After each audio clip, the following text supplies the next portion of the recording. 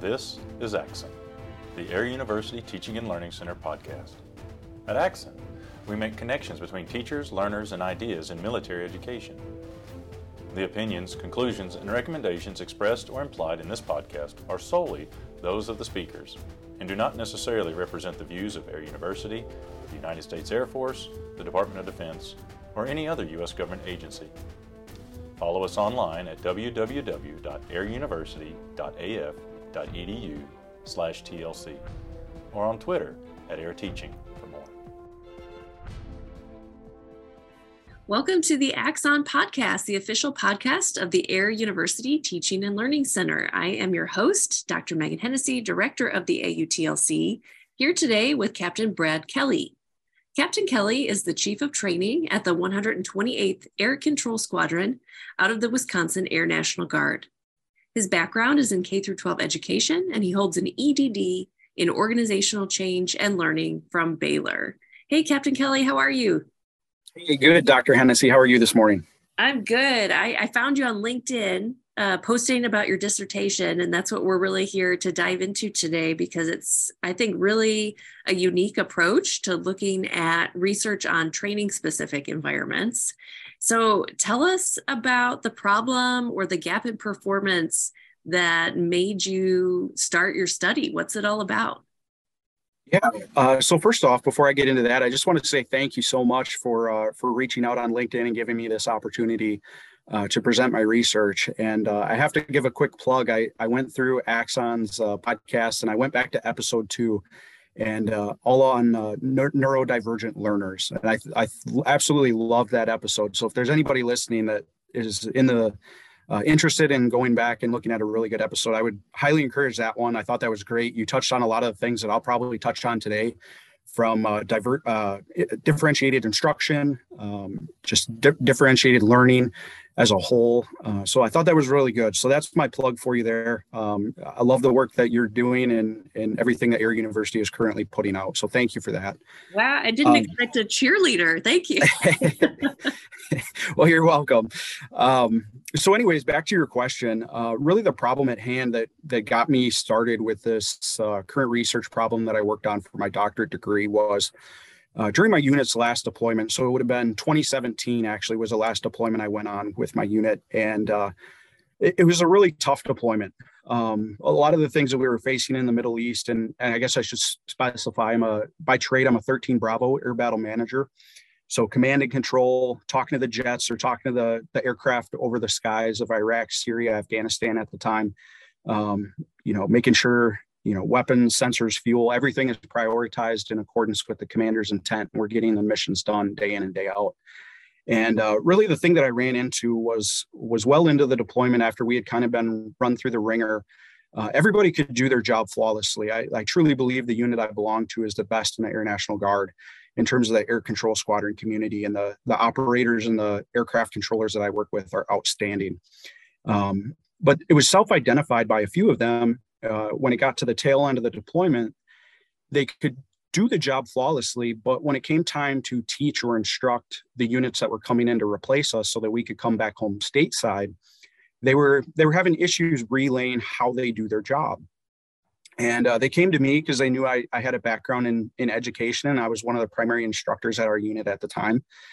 And really, all fingers kind of pointed back to me of, well, what does our instructor upgrade training program look like? Are we truly preparing our aircraft controllers how to teach?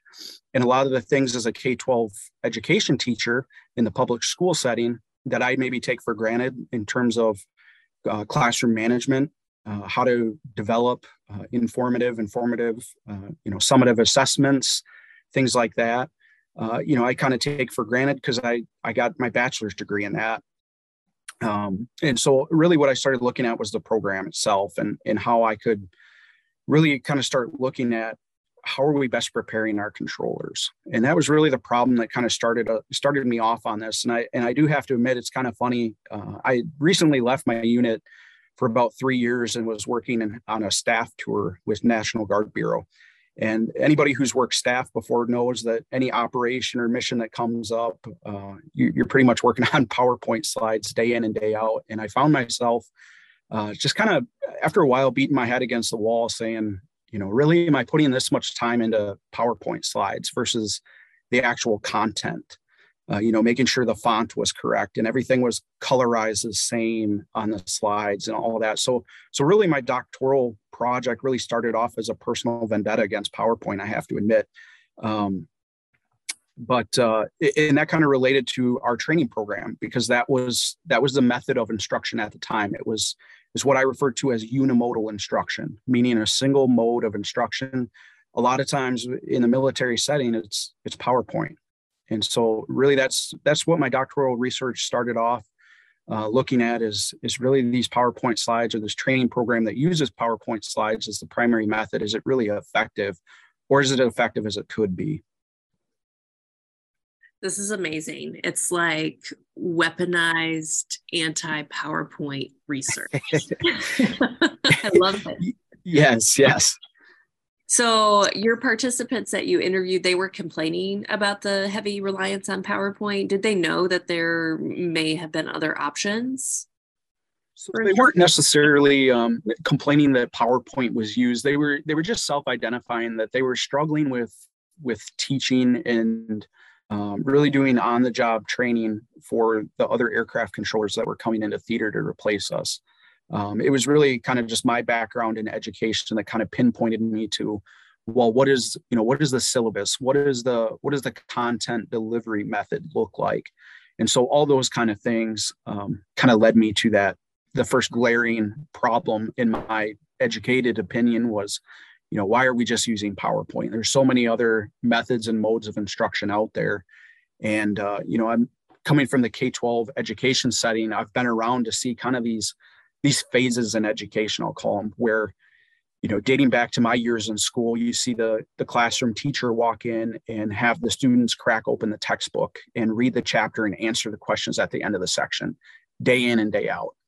And then, I'm old enough to remember the overhead projector and transparency papers and that whole phase. And then, we had a short phase with smart boards, and thankfully that's gone. I was never a fan, but, now we're a lot of the schools that I was teaching in, we had one-to-one iPads, and there's a ton of apps out there for iPads these days that are super beneficial.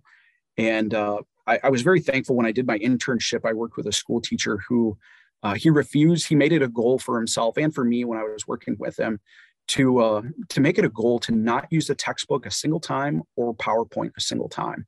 And instead, what we did was small group work. We did project-based learning. We used supplemental videos, supplemental readings, just a whole wide variety of instructional methods. And it was really effective. And what we saw throughout that course of time, it was about 6 months to a year, students were excited to learn. They were really, really engaged. And likewise, I've been in the classroom where it's a PowerPoint slideshow is given day after day. And it's just what I refer to as a sit and get type of method of instruction, where students are just sitting in their chair all day long, and they're just getting information kind of shoved their way. And, it's not exciting for a lot of people. It's not engaging, I guess. And research shows that that's really what helps in the retainment of knowledge and learning process. There's one quote or excerpt from your dissertation that really stood out to me. So this is from your work. You say, quote, "The ABM instructors did not know how to intervene appropriately when their students fell behind and failed to keep up with the intense number of aircraft pilot requests coming over the radio simultaneously from dozens of military aircraft cockpits." That seems pretty intense. And when I read that, I immediately thought, what are the implications of this when it comes to authentic assessment? Yes, absolutely. It definitely can be an intense career field at times, where you're talking to sometimes dozens of aircraft over a frequency all at the same time, and making sure altitudes are deconflicted. Certain assets are getting overhead targets and dropping bombs. Other aircraft at the same time are simultaneously just transiting in airspace to get to, let's say, a tanker orbit if it's an aerial refueling platform like a KC-135. So there's a lot happening. There's multiple mission sets happening simultaneously. So really, to your point, it can be a safety issue. So instructing and teaching our instructors to the best of our ability should be at the foremost of all of our priorities, because literally lives are on the line. And so, when it comes to assessments and how to when somebody's instructing an operator or aircraft controller over their shoulder, they really have to be on their toes, and they really have to, there's not necessarily a written script that they have to follow. They just have to know when to intervene and when is the proper time to intervene before something goes wrong, or something starts to become a safety issue. So how do you teach that and get after the replication of stress from the operational environment, but in a safe learning environment? Absolutely. So we do simulated missions a lot. I would say that's a good majority of the missions that we do in garrison, home station, are a lot of simulated missions, where we can replicate talking to dozens of aircraft at the same time in high stressful situations. And really, it just comes down to reps, unfortunately, reps and just instinct and gut feeling. And so when you're instructing and things are starting to go bad, if you're an experienced instructor, you start to know, like, hey, this situation that's about to unfold or is starting to unfold can get kind of tricky or dangerous. And so you just you start to pick up after years of experience that innate instinct to step in, intervene. If you guide that student that's talking over the radio to the pilots, then if need be, you can.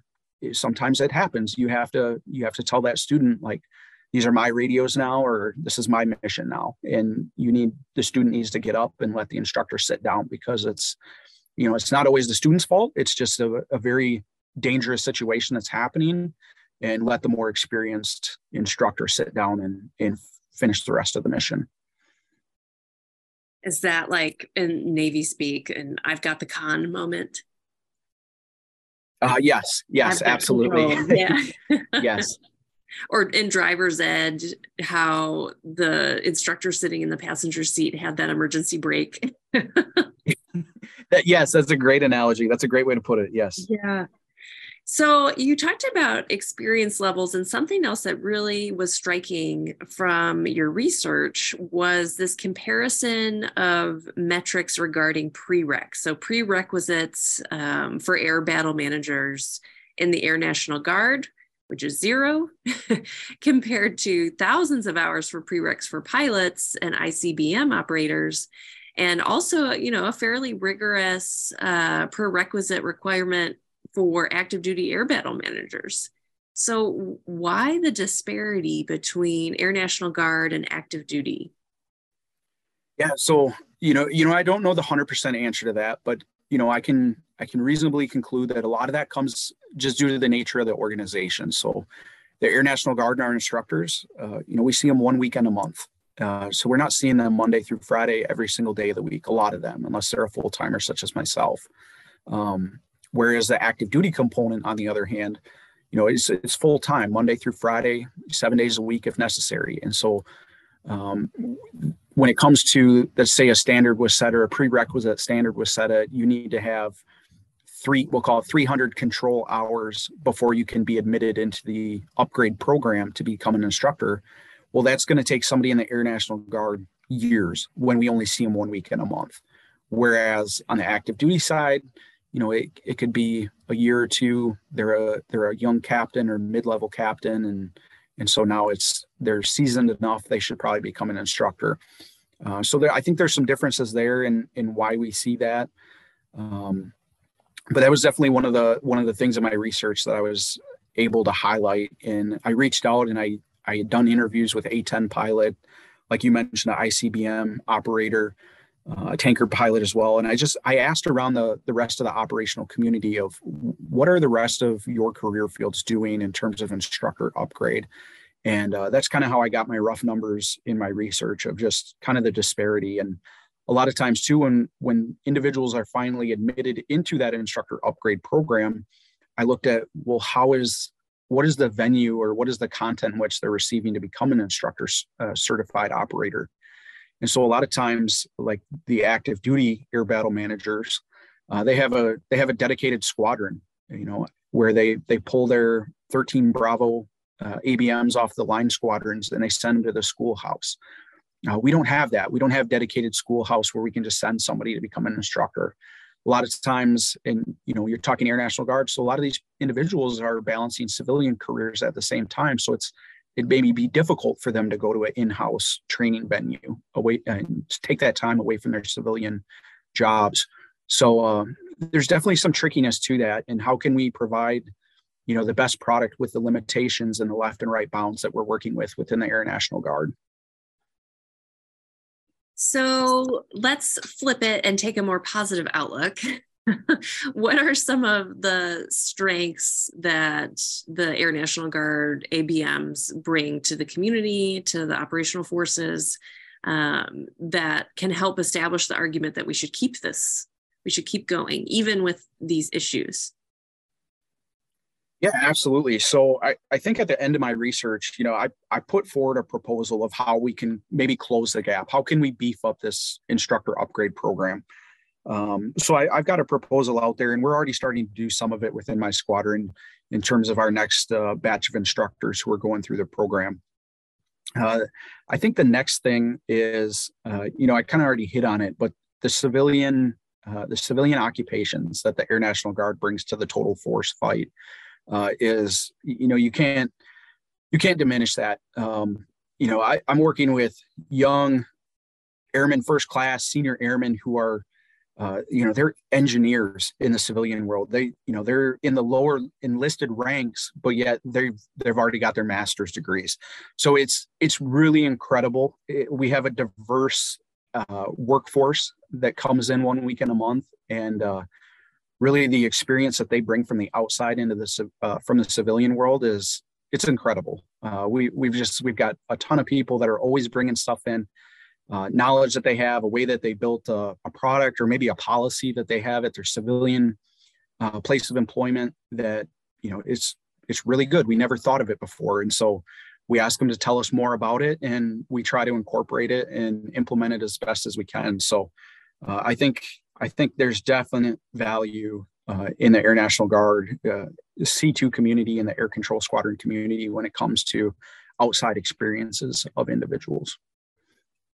Thank you. You sold me on it. Narrowing down just a little bit with sort of our closing question here, you mentioned project-based learning. Are there any other specific instructional strategies or methods of teaching or curriculum design that came forward as you were thinking about what you would recommend to meet this problem? Yes, absolutely.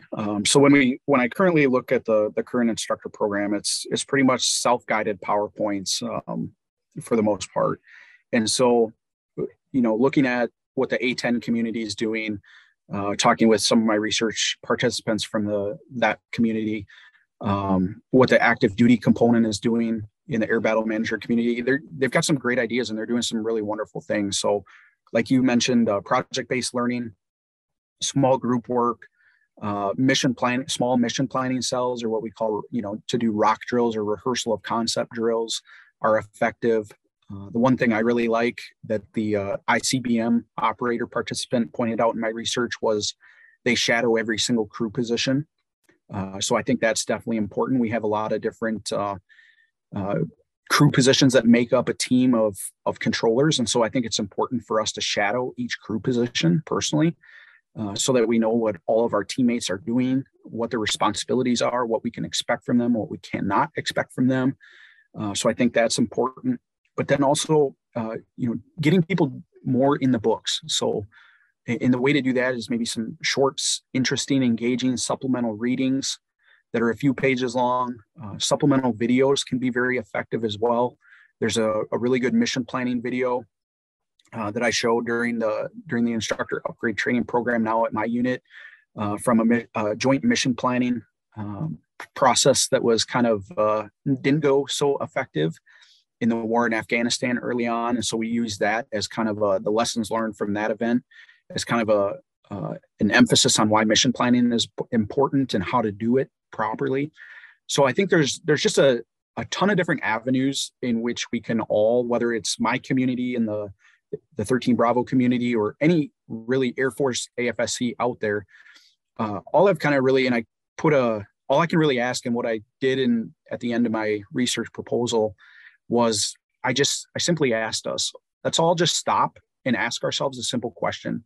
Are we doing absolutely everything to the best of our ability when it comes to training our people? If the answer is, well, I slap up the PowerPoint that's been given for the last 10 years and call it a day, that's probably not the right answer. So I would just simply make the request that everybody ask themselves that question and then see where they can go from there. Can we start implementing some of these different instructional strategies to really help our people learn to the most effective means possible? Captain Brad Kelly, thank you. I don't think we can end on a better note than that. Is there anything else you want to share with us before we sign off? I don't think so. I just want to thank you once again and thank Air University for all the work you're doing. For years as an education teacher, a K-12 education teacher, I went through all the PME, the commissioning source. I was prior enlisted as well, so I went through basic training and Airman Leadership School, and then when I became an officer, it was went through SOS a couple years ago. So I've always been wondering, who are the brains behind the PME operation in terms of how content's delivered and how effective individuals are being trained throughout the PME Air University channels. So again, it's finally nice to put a face with the name, and just want to thank you for all the work that you're doing. So I think that's it. Thank you very much. Thanks, Brad. We'll see you at ACSC, right? That's right. Hopefully. Okay. Thank you so much. Thank you for listening to Axon, the Air University Teaching and Learning Center podcast. Stay current on these and other ideas in military education by following us online at www.airuniversity.af.edu/TLC or on Twitter at Air Teaching.